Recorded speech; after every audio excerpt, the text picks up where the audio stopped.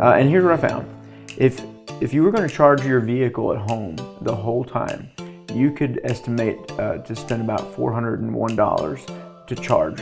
And so that takes care of everything. An equivalent, if you're going to buy gas at the current price to go 12,000 miles, is about $1,488 a year. So there's over $1,000 of savings just in the gas component right there. This is Middle Tennessee Electric's Plugged In podcast. This podcast focuses on the world of electric vehicles.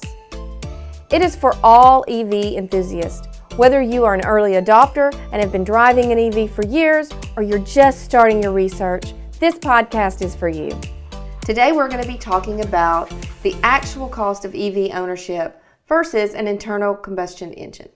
Hello, I'm Amy Byers. And I'm Brandon Wagner. And we would like to welcome you to Middle Tennessee Electric's Plugged In podcast.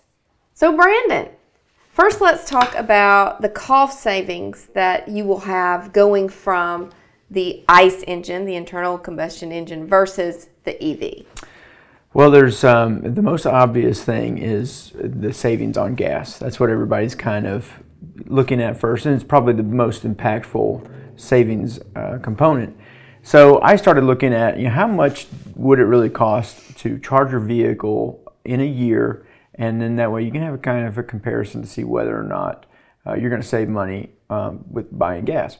So there's a few variables, right? Because every car is different. So what I've done is I've kind of made a little analysis.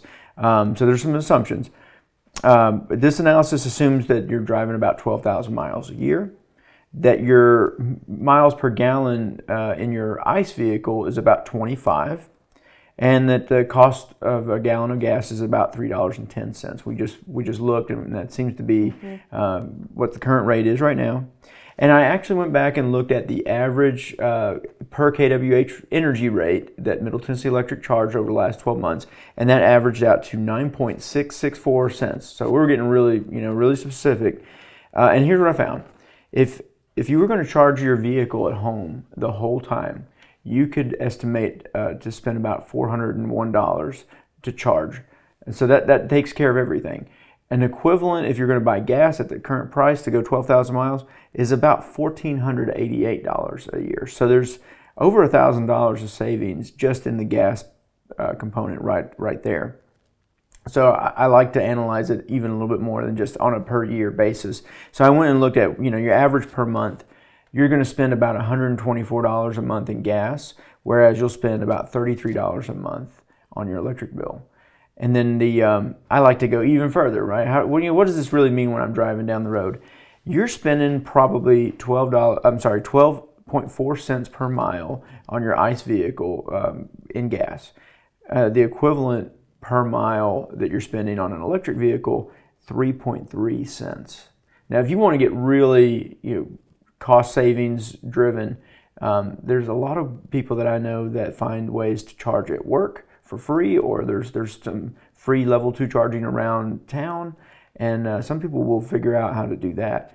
Amy, we've talked to a car club member who actually got 2 years of free charging when they bought their vehicle at certain level 3 chargers. Mm-hmm. And one person planned an entire trip to Tucson and back and didn't spend a penny on fuel or on energy. So there are ways to bring that down even lower, but if you're going to charge at home the whole time, $400 a year is what you can expect to spend compared to $1,400. Yeah, that's a lot of savings. And then you don't have the hassle of going to the gas station. Exactly. I'm one of those, I hate to get in the car and have no gas, because it's always going to be on a really, really windy day or a really cold day or rain, or everybody needs gas at the same time and you're waiting on it. I mean, it's just going to the gas station is the worst. So You have that savings on top of just not having to deal with gas stations anymore, which is a great thing as well. You wake up every morning with a full battery, ready to go. And if you're like me, I don't normally budget in a lot of extra time to travel, so I'm usually sliding in wherever I need to be at the very last minute. I don't plan for another 10 minutes to stop at a gas station. No, and that's true. And you're always going to need gas when you're running late. That's right. I mean, that's just the law of the land, I guess. It always happens that way. So. But you mentioned about when in your calculations about what our rates were. So, of course, Middle Tennessee Electric's rates are really very consistent. We don't have fluctuate. I mean, we haven't had a rate increase in several years, and so we're doing good on that aspect. But we do have the TVA fuel cost adjustment, which I don't know if our listeners realize what that is. And of course, that's a rate that TVA sets that changes monthly, and it is determined by what they have to purchase, like the natural gas and that they have to purchase to make the power, and the other commodities that they use. So as those prices fluctuate up or down, TVA will adjust this rate. So it has gone up, and it has, usually it'll lower a little bit when we get into the shoulder months. Unfortunately, as with everything, when the demand is there, the prices are going to go up. So in the really hot of the summer, the really cold of the winter, that rate is going to usually rise because they're having to buy more product, and that product is going up as well in price. So with your calculations, we have the Middle Tennessee Electric rate that remains constant, but they would need to think about that the FCA rate would fluctuate at different times of the year. That's right. So TVA is on an October to October fiscal year. Mm-hmm. So every October there's base rates that are put out for the next 12 months till the next October.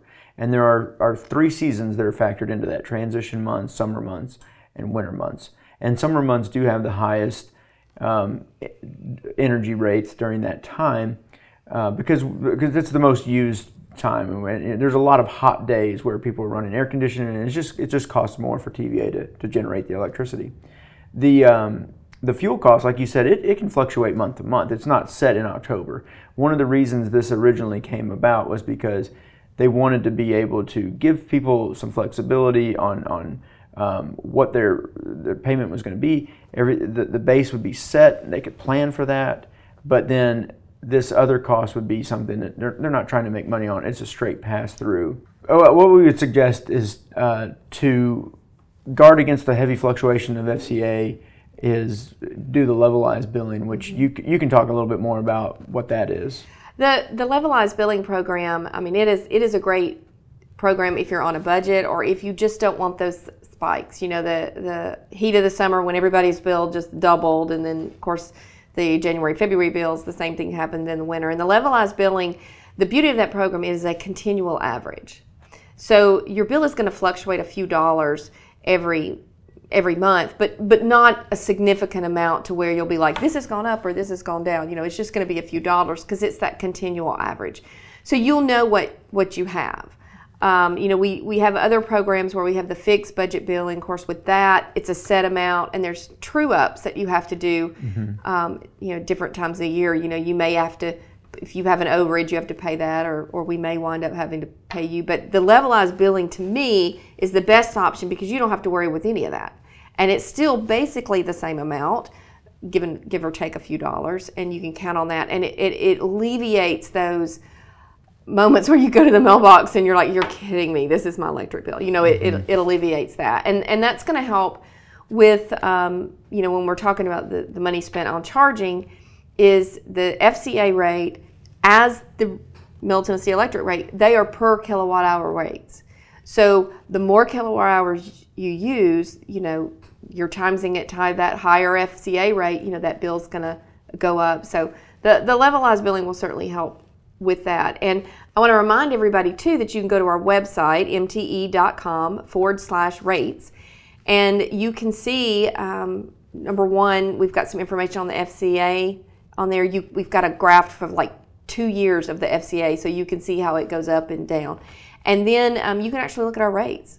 So you can go there monthly, get what our rates are, get what the FCA rate is, and do this calculation like you have done yourself to kind of if you're trying to figure out exactly how much am I spending, on if you want to keep up with that, maybe chart that for a year. This is how much I'm spending, and maybe your spouse is driving the ICE vehicle, and like you keep up with how much you're spending, and then you can kind of compare at the end of the year. Yeah, and that's why I like doing the annual estimate, because month to month it will look different, and it's hard to predict. If someone said, well, how much am I going to spend this month? Well, that's really tough. But if if we look at it over a year, that's pretty reliable. And you think too, I mean, gas prices fluctuate as well. So this is an opportunity to pretty much standardize and wrap your head around, I know how much I'm going to spend over a year.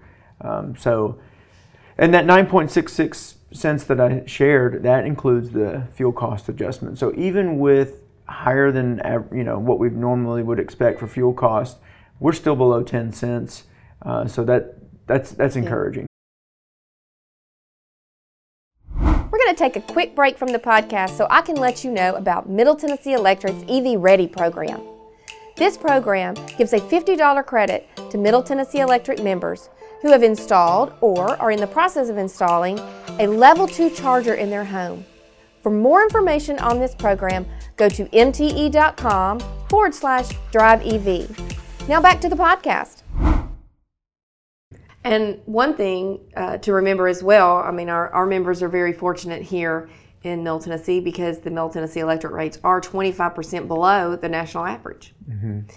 But we'll move on from rates. I think we've discussed rates enough. So I want to talk a little bit about, for those that are in the market for a used EV, you can qualify for some tax credits. I know you keep up with all that, so I'm just going to turn it over to you. And what do you know about the tax credits for used EVs?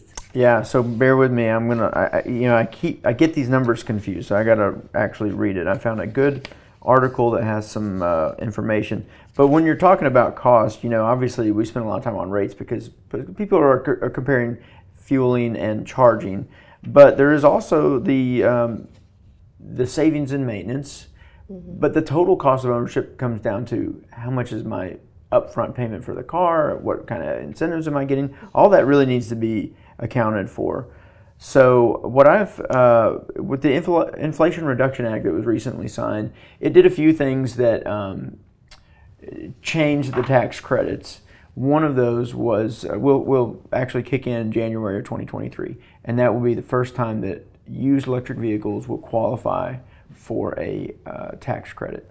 Now, hopefully we can have a podcast just on tax credits. We'll get a tax professional on here that can talk through it, because there are some income limits, and there's also some pricing on the car. So the car has to have a sticker price less than $25,000. The incentive can go up to 30% of that, as long as that's below $4,000. So it maxes out at $4,000 or 30% of what you pay for the car. But for the first time ever, if you're like me and I've never bought a new car ever, mm-hmm. That sounds pretty enticing to me, especially if I don't need. I think there's some anxiety on getting a car with a fresh battery pack, because I don't want to get one that will be halfway through its life. And we'll talk a little bit more about that with maintenance later. But if I can find one that has 150 or 200 mile range, and I can save some money, but with it being a used vehicle and then apply the tax credit, now the total cost of ownership, it comes down even more than just looking at fueling versus charging. As we're looking at the actual cost comparison between the ICE vehicle and the EVs, we've got to factor in maintenance. We can talk about fuel, that's the biggie, but there is maintenance. There's always maintenance in cars, but the maintenance is different, and we'll go into that a little bit more in another podcast. But for this one, we're talking about the cost. What are your thoughts on that versus the cost of the maintenance that you would need to do on an EV versus the cost of the maintenance you would have with an ICE vehicle? Yeah, it's really hard to forecast because you never know what's going to go wrong. I know that I never am ready when something goes wrong in my car to go pay for it. But the simple thing is that there's much less parts in an EV than there are in a ICE vehicle. The stat I like to tell people, there are 2,000 moving parts on an ICE vehicle drivetrain. There's 20 on an EV drivetrain. So then you think about, there's no fluids, there's no oil changes. I mean, oil change is probably the most obvious preventive maintenance. You do that probably 4 times a year. You don't have to do that with an EV. So we'll talk more about what all there is to do in maintenance.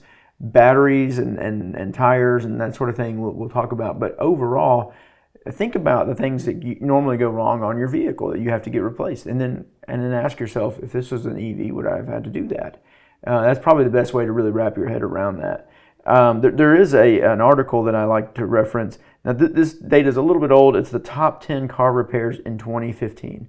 Only one of those in the top 10 is something that could happen to an EV. So when you think about it from that perspective, again, it's hard to put a number on it, but there's just less likelihood of having to go take it and have it worked on in the shop for maintenance issues. Yeah. So before we close out today, Brandon, is there anything else you want to? Yeah, I guess I would like to ask our listeners that have EVs and have experienced these costs. What are we forgetting? I mean, there's. I guess we haven't really talked about the cost of putting in a level 2 charger and that sort of thing, but there's things I know that we have not experienced that some of our listeners and some of our Car Club members have, and I'd really like for them to share that. So if you're listening, if you could go on the Facebook page and just tell us what we're forgetting, and share that knowledge, share that experience with the rest of our members. I know they'd like that. That's right, and you can also email us at evcarclub@mte.com. So I want to thank everybody for listening today. Next time, we're going to continue this discussion, and we're going to really break down some of the maintenance issues you will have with an EV. For more information on MTE's Drive EV program or the EV Car Club, you can go to mte.com/Drive EV. Until next time, plug in, power up, and drive safe. If you enjoy this podcast, please leave us a review. Also, we would love to hear from you. If you have any ideas of topics you would like for us to discuss, please email us at driveev@mte.com. Thanks for listening.